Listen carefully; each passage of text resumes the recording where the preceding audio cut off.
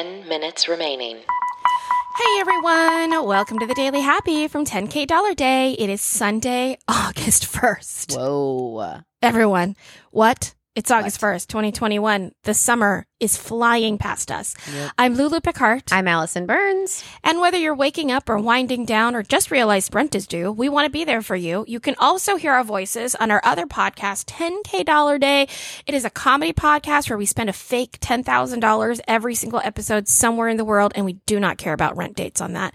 But this is the 10-minute Daily Happy. That's right. And all this week, we're going to be featuring Curator. It's a box of curated luxury fashion accessories, beauty products, and home items valued at over $400. And you get one for every season of the year. Just check out 10kdollarday.com/curator. That's CURATEUR. And right now, they've just started a welcome box. So if you sign up to become a member, you get an introductory box filled with fashion, beauty, and accessories for just $24.99. Click the link and enjoy. Yeah. All right. Well, here we are at the Daily Happy, and I have this crazy, weird story that happened a few weeks ago. I don't know if all of you saw the video that was viral of the restocking of the Utah lake with the fish. Oh, is this the giant goldfish? No. Oh. This was a plane that dropped thousands of fish into a Utah lake. Wait, why? To restock the lake. So here's the video. The video that you see is, you know, when you see like crop dusting videos, they put that camera right up where the hatch opens on the plane, right? So it looks like a crop duster plane, but what they drop are tons of fish. From the sky? From the sky into the lake. Now, here's the thing. Gosh. This is normal. This is how they restock lakes. Yes. I feel like they would be shocked and like die on impact. Belly flop, right? Is that all you're thinking is belly flop? Me too. But apparently it's fine. They're called fingerling fish. They are young fish that measure 1 to 3 inches long. They're very small. Then they are dispensed from the plane in groups over several different areas. And this is aerial fish stocking. It's been around since the 50s. So what happened to the first round of fish? Why did they have to restock? They might be overfished. Oh, they restock it for people to fish? Yeah, that's what people fish. People fish. Yeah. Mm-hmm. No, I know.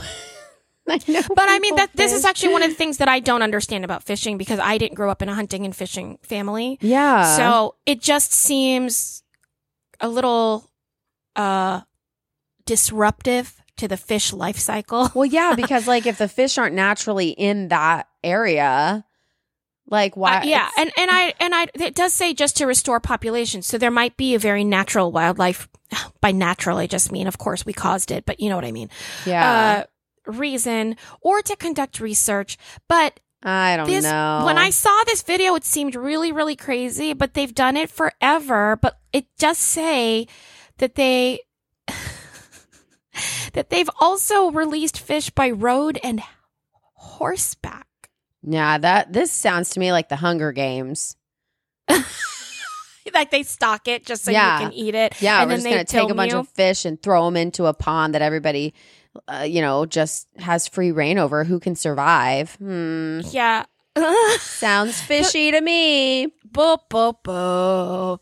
The video is a little intense. You can find the video by looking up the Utah wildlife. Yeah, I'm going to look that up. But they don't have their own Instagram. So I saw it on the NPR Instagram. So you kind of have to look for it yourself, this video. You can Google it.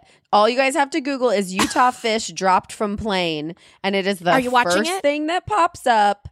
And it's terrifying. This can't. No, I hate it. It's weird, right? Like as soon as I saw it, I was like, this can't be the way things happen. No. They're dropping a ton of fish from the sky. Yeah. Thousands. And it like comes down like a tornado. So gross. It's weird, right? Yeah. I wonder what they're thinking. It's just weird. This is another one of those Pixar movie ideas. Oh, it looks like Sharknado. Yeah, that the fish like drop from the sky and I'm going to follow the life of one fish as he drops, you know? Oh, no. Don't do it. Don't do it. Like, is it thrilling for them? Or is it like, oh my gosh, we're going to die. We're going to die. We're going to die. Wait, we're back in the water. This is awesome. It's got to be you're going to die because there's no way to tell them what it is. You can't like talk sense to a fish. It's not like you're like, hey, it's a roller coaster, but don't worry, you get strapped in and you're fine at the end. All they know is that they're falling. Yeah. And fish don't fall. There's no falling in water. Right. Like this that sensation must be something they've never felt before. Oh, just not meant to feel it. Fish are not meant to feel that. Fish are not meant to fly. Fish are not meant to fly. Yeah, or fall. There we go. Listen, fish, we're looking out for you. Nobody else, maybe. Okay. Speaking of things that maybe we're not supposed to be in, let's talk about high altitude. Okay. my segues. So Tibet just created their first bullet train. Ooh, that's cool.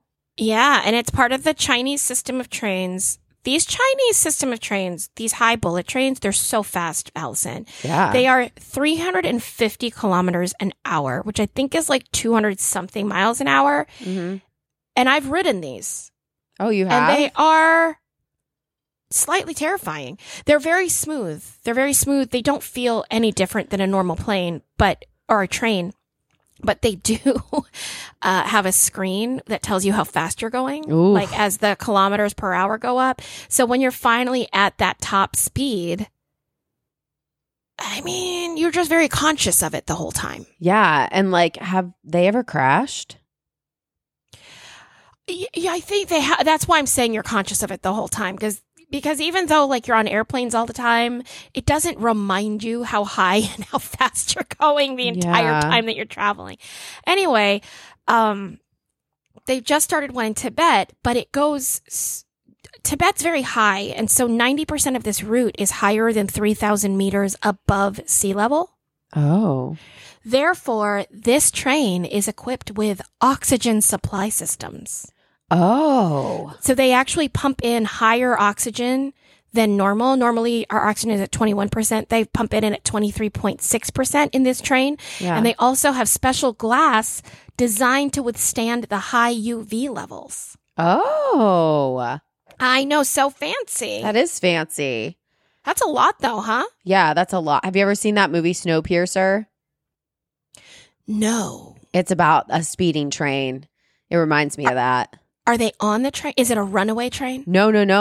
Well, it's an apocalyptic movie. Like there's been a severe climate change. So the world is basically like frozen over. And so the only survivors boarded this train called the Snowpiercer. And it's this like crazy luxury bullet train that goes so fast. And the only way to survive is just to stay on the train. But the train over the few years, because they've been on the train now for like years and years, they've developed a class system.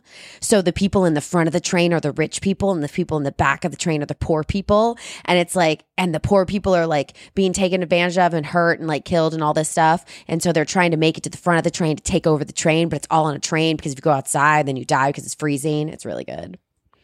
That's so your movie. Yeah, it's really, really good. It's like made for you. Yeah. I love that. Do you think you'd make it to the front of the train? Yeah, or for would sure. you become the leader of the back of the train? And then we'd all make it to the front. I'd definitely become the leader and be like, guys, we need to plan. And we come up with a really, really good like plan where they'd never see it coming, you know? And I would be the leader of the middle of the train. And I would be like, maybe we can talk. Yes, there is someone like that on the train for sure. Oh, see, it's me. That's me, the middle train. Anyway, we should ride this train. It needs oxygen. We both know that we don't. Yeah, because I told you it's so high. You're so high. That's true. But we could bring that air we bought in Denver. Oh yeah, we never used it. Yeah, we bought a can of air in Denver because we wanted to be cool, but we didn't need it. Did you ever go to an oxygen bar? I did that once. I don't think it was a real bar. It's 30 like back. seconds remaining. It's back when in the clubbing days, and people would have like oxygen carts outside the clubs. No way. Yeah, I've never seen that. An oxygen cart outside a club. I mean, they were like flavored oxygens. They weren't real, and they were always next to a girl selling shots out of a test tube. 10. You know what I mean? 9, 8. Get your 7, Jello shot and your 6, shot of oxygen. 5, 4, 3, Always. 2, That's our life.